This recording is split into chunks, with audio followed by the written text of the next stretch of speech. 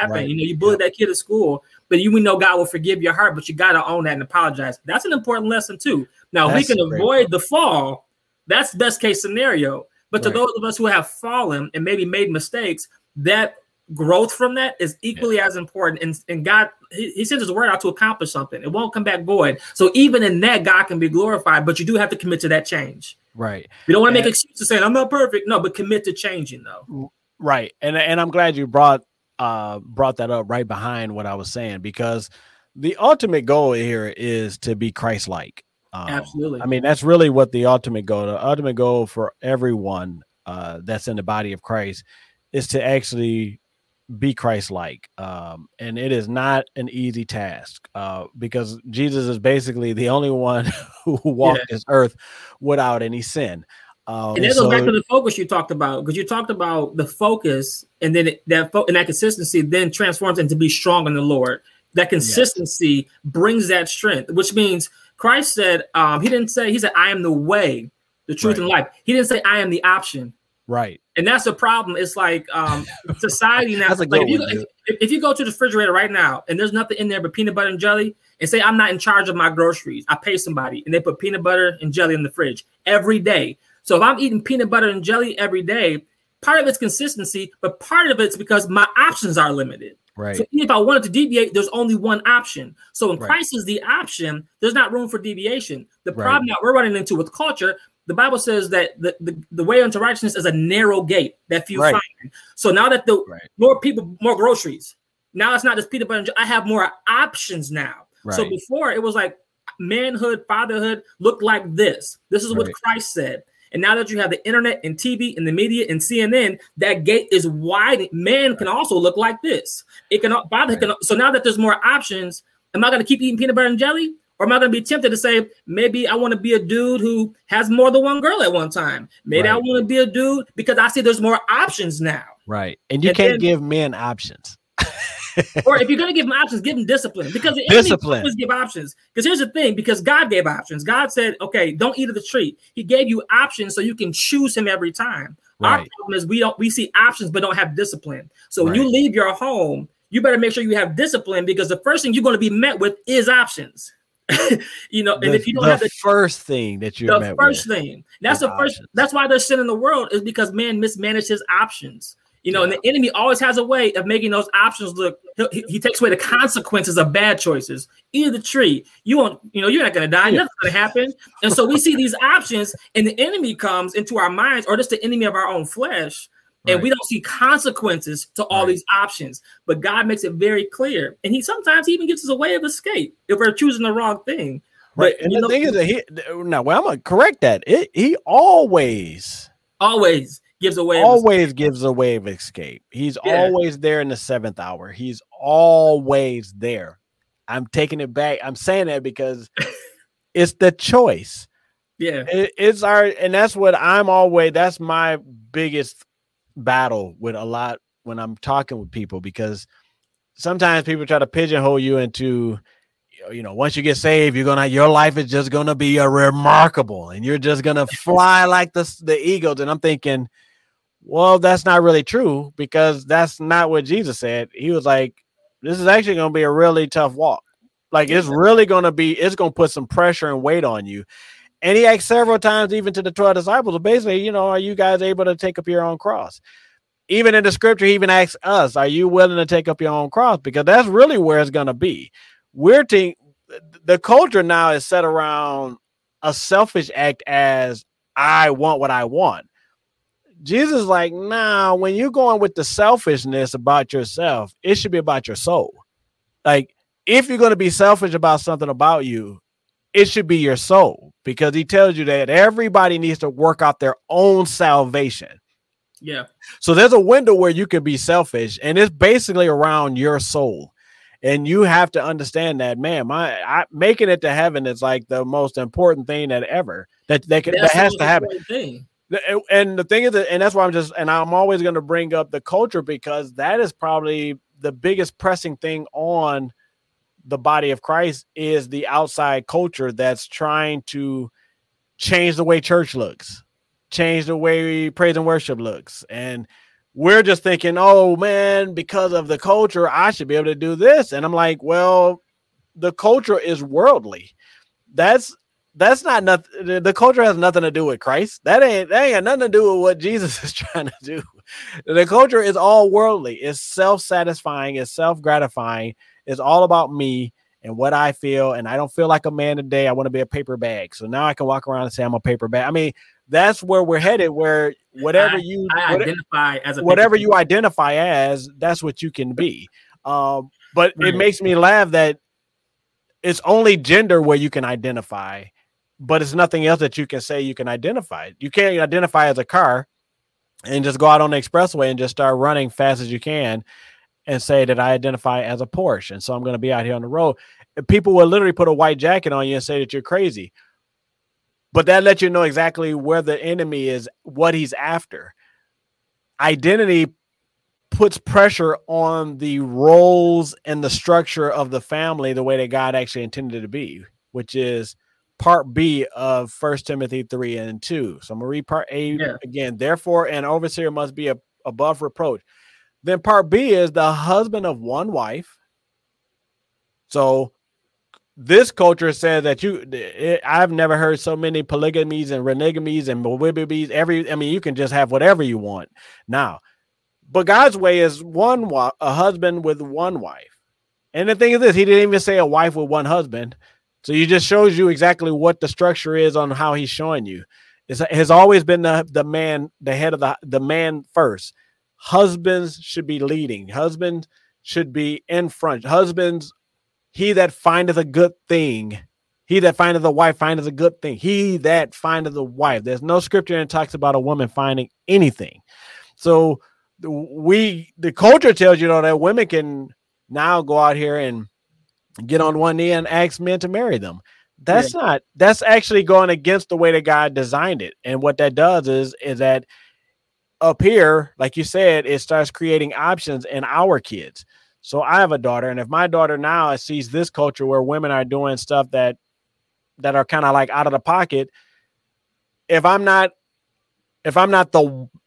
being watchful and standing firm in my faith, acting like a man and being strong, then my daughter can become a loose cannon because I'm trying to be her friend and trying to identify with the fact that she has a choice. And you don't have choices when you have parents at a certain age, right? I'll say that this way. It's not so much that I'm taking your choice away.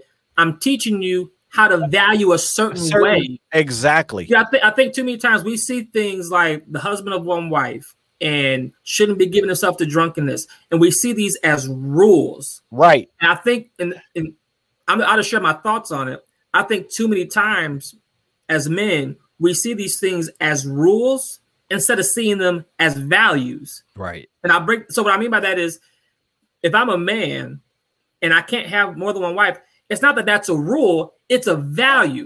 So if I value that type of relationship, then my heart will lean towards doing it that way because I value the principle. Right. Otherwise, if it's a law that I'm following and I don't value it, I may do the right thing, but my heart is still messed up. Right. We have a lot of people who are doing things out of the look of religion, but we don't value that. So that way we will put on the suit, we'll go to church, we'll do the things, the law, we'll follow the rules, but we don't value any of it. And that's why we're not loyal to it. That's how you can go to church and still do things contrary because you don't value going to corporate community worship. You don't value that. You're just checking off as a rule. And the Bible constantly challenges that, I'm trying to fulfill the law. The Pharisees and Sadducees, they did the right things, but their heart never valued the things they were doing. And so as men of faith, what we do is we do the right things, but we don't value the things we do. And it's very easy to go to church, maybe go ahead and marry her so I can be an honorable dude, but you don't value marriage. So if you do the right thing and you don't value it, you won't be a good person. Right. You'll definitely fall victim. And that right there is probably that right there was just that whole piece you just said was just one gigantic nugget. But think about that. As a dude, are you doing something because it's the right thing or do you value it? Right. So that's like this. All right, let me go ahead and kiss my wife because I'm supposed to, or do you want to kiss her? Right. And that is the key. Intimacy. That's the key. Yes, sir. We're buddies. So we this is stuff that we talk about all the time. So, and I know you guys are probably thinking, man, this conversation is passionate, man, but we're friends. And so we talk about this stuff when we have free time and we are able to connect. This is stuff that we probably talk about. This 99% of the conversation is based around how we're behaving as men, not other men, but me and him. Like, what am I doing? And then what is he doing? We're trying to be the best version of this as we can, but it's going to take us understanding the husband of one wife. What does that look like? Right. Because like you said, man, this sounds like a rule. Now I got to be sober minded. Now I got to have self-control. Now I got to be respectable. Now I got to have hospitality. And I got to be able to teach people. Like, that's just too much for me to do. And why do I have to do that? Why she can't do all of that stuff? And the biggest thing I've learned is growing up with my mom, growing up with a single mother, and watching my mom handle all the spiritual Christian Bible reading, praise and worship, all that stuff. Was weird because when I became a husband and a father, I never saw my dad do it. So, and I think me and you I think I told you about this before, and I'm like, the nighttime is coming, and I'm like, okay, we're going to, everybody, let's go ahead and pray. And I got my head down. I'm like, and so my wife like, dude, are you going to pray? I'm like, oh, I thought you would just go ahead and lead prayer. Yeah. Right. But that was me being conditioned. And this goes all the way back to what we said about when I left the home, I was untrained in many areas. No bags packed. No bags packed. I had 2 bags. One bag was I would never do this. And the other bag was I would never do that. But you need all the other bags to actually help you solidify. Hey, this is who I am. This is what I value. These are exactly. Because really that's what it came down to it. And so when people even ask me about my relationship with my wife, and they say, well, man, you guys are, how your wife gets it, or you get it, or this. And I'm like, well, it's not really that. We're human, just like we're human. Like, the devil come and say stupid stuff to us too. The difference is, and you pointed it out, which is that we just value marriage. We value the covenant that we made before Christ. We value it. There's absolutely nothing that we're allowed to come in and break this, because we value it. So when people look and tell you, man, all y'all do is lay on the couch together. Every time I see y'all together. Why every time if I call over there and I'm on FaceTime, I see her face, I see your face. Well, because we value. It's not a rule you're following. There's no rules that I'm following. You've yielded to. And that's what and I like how you said that, which is when you value it, then you do yield it. And then what happens is that now I'm doing stuff because I want to do it. You get what I'm saying? I'm not doing it because there's some protocol in a relationship. We get roles and all of that stuff all jacked up with it, and it falls under this protocol. She should be washing dishes because, and then I should be, I work every day. And so you should be happy because I pay the bills. Dude, those are protocols. Those are, that's a manual that you put together to say this stuff. And the thing is this, I've learned over these years, mentoring and talking to other married couples, is that stuff just doesn't hold any weight. Women really don't really care about money the way you think they do. Now, there are some ladies who may be a little misguided and misguided in their thoughts because of their past and how they were brought up, so they don't understand it. But an actual real young lady doesn't really value money the way that we as men think that they do, right? Because they like nice things. We think I bought this house, and they're looking like, dude, we can live under the viaduct. If you treat me good and love me, and I know that you do, and the trust is there, I'll follow you anywhere. And you can, and I know people are probably, no, not me, no. But the thing is this, it may not be you. And then that means that how much do you value the relationship that you're in? Because life can hit you and life can knock you down. And if life knocks you and your husband down, do you just up and say, well, brother, I was only really here for this. And if you were, then you had a misunderstanding on what relationship is about, and you had no value to it, because the value would be, okay, we knocked down, husband is over there in a corner crying. As a wife, it's like, okay, let me go and build this dude up real quick, see where he's at. I mean, because this is what people do when they value the relationship. Like I told my wife, I said, if you ever notice, you would never really see two people crying or mad or sad about something at the same time when the couple is in harmony. If I get upset, Melissa is normally extremely calm, and she could hate the same thing that I'm talking about. But if she sees me elevate, she'll be calm, because she knows she needs to protect that I don't go out here and do something and hurt somebody or something. So she automatically falls into this calm space, which is really weird that it happens. We both have never been, something happened over here and we both going after it at the same time. Normally, if she's up and I'm like, babe, it's cool, let's get out of here. And if I'm up, then she's doing me the exact same way. If she's feeling extremely down about something and crying, you're not going to see me in the basement crying and nobody's comforting her and making sure she's okay. This is all about that. Act like a man, act like men, and being strong. You can't go and put your feelings before your wife's feelings. That's not how this works. The way that you think that you should be this and this and this can't go ahead of the family's stuff. Yes. And everybody get real close to the camera or close to the speaker, because yes, you're going to be the last one to always get. You're going to always be the last one. If you have a wife and some kids, you're going to be the last one to get. And if you're the first one to get, then I would definitely tell you to make sure that you find yourself around where God's word says about how we should be position ourselves as men and as authoritative figures in our families. Is that our family should be up in front of us. We should always, well, it's kind of hard to say, right? Because we're kind of in the front and we're in the back. And I think that's just a spiritual aspect that God gives us as men, that we can protect all four sides of our family all simultaneously at the same time, all while feeding them, clothing them, and giving them love.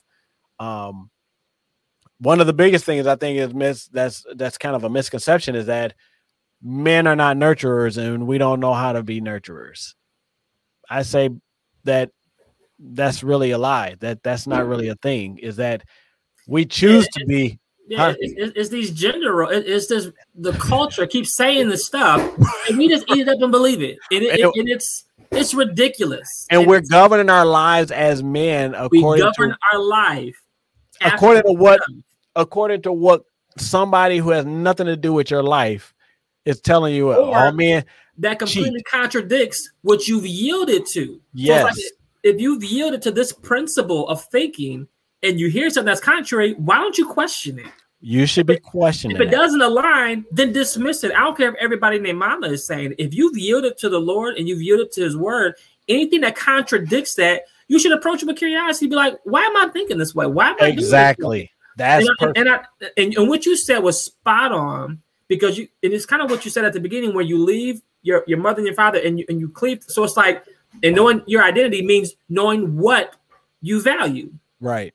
So when you don't know what you value, then how can you take care of anything? I'll give you an example. When I know what I value, that should align with scripture. If I value agreement in my home, so I'll give you a perfect example.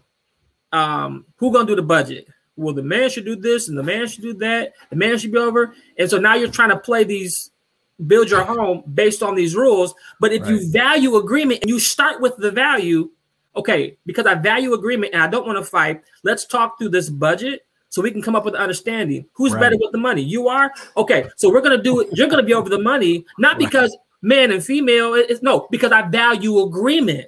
Right. And because I value agreement, I lead from my value, not from a gender role that's established by culture. And so the problem is we get into these relationships with no values. All we have is culture rules.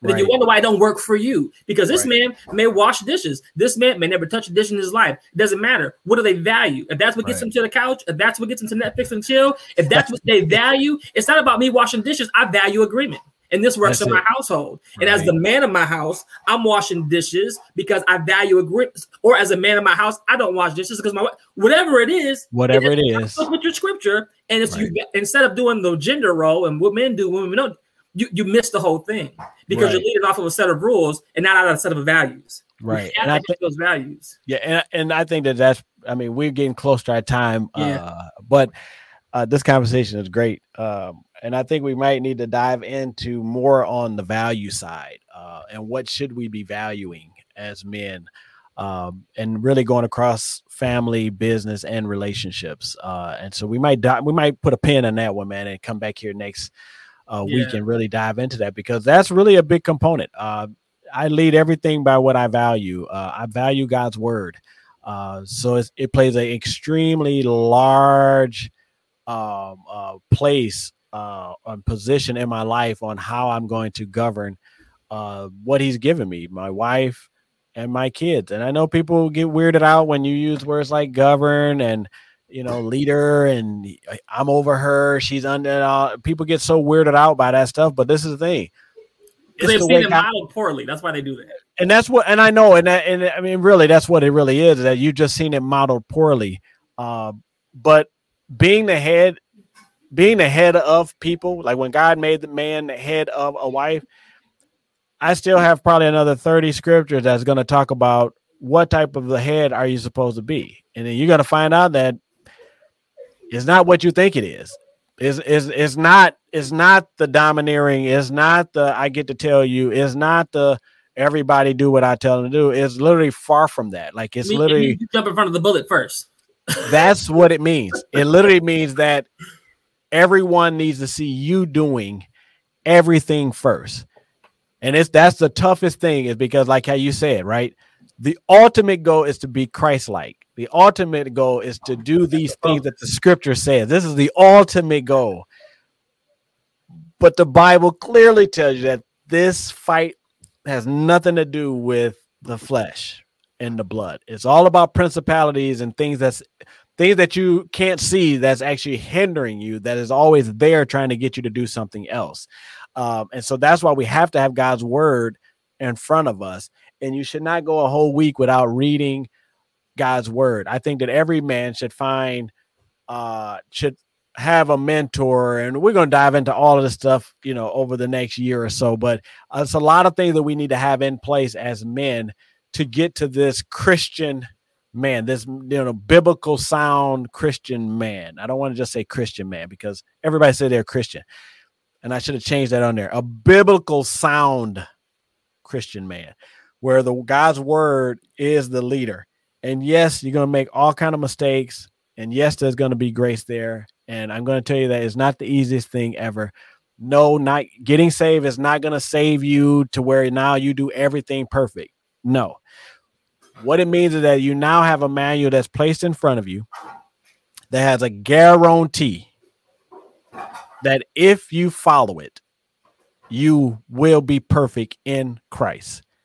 Not perfect in yourself, but perfect in Christ. And I think that that's how I like to present God's word is the first thing we want to throw out there is that no one's perfect. You don't need to say it anymore. Yeah. Take that. I never even use that in my vocabulary. I don't teach my kids that. I don't teach none of that. You can be if you anchor down in Christ. Christ literally says that in me, you're perfect. In me, you're this. In me, you're the best husband. You're the best friend. You're the best business owner. In me, you're the best, and you're the top of the top in me. The thing is that just staying in him, right? Not getting a quick fix, but you got to stay in him. And this is a long game. Jesus, this whole walk. I mean, remember, my mom had me laughing because it was like, man, when I was little, it was every Sunday, Jesus could come back tonight. And now we're in 2021. And so that just lets you know that that there's work to be done.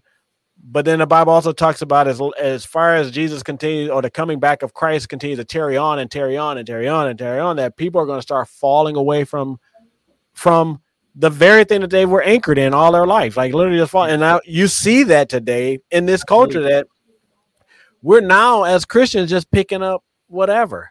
I mean, I'm now, and I'll put this on the pen too. We're going to talk about deconstruction, our faith. I want to dive into that too, because that's it's a good topic to talk about. I think it's some good into it, but then I think it's some stuff that'll have you in a bad place. So we're going to put that in pencil. But listen, this was a great conversation.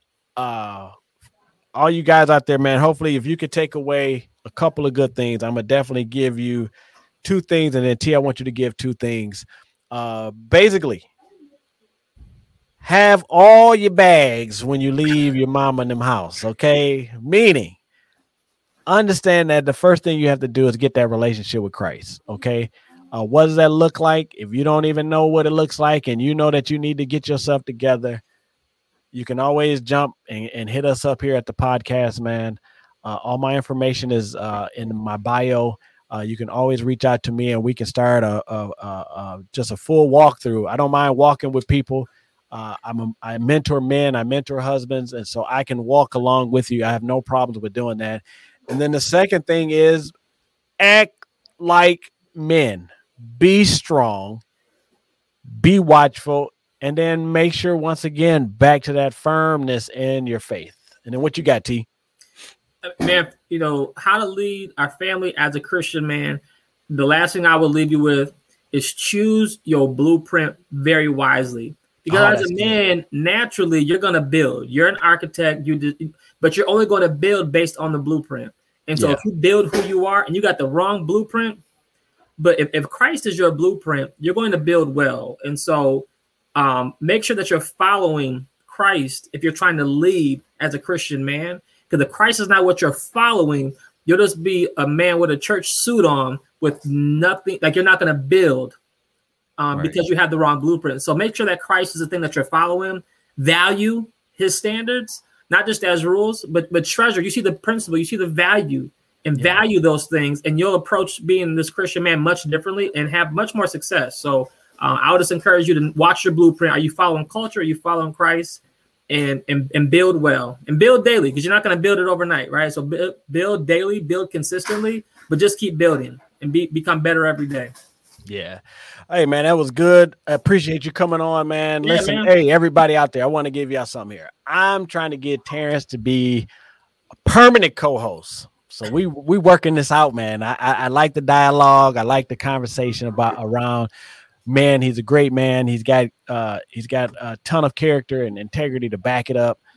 He's got a beautiful family to back it up. I only deal with people that can back it up with the family. I don't care about your business and all that money and stuff. What does your family say about you? And that's what we do on this show. We want to become better men for our family so that we can show God that we honor and value his word. And we are out of here. Peace out. See you guys next Thursday.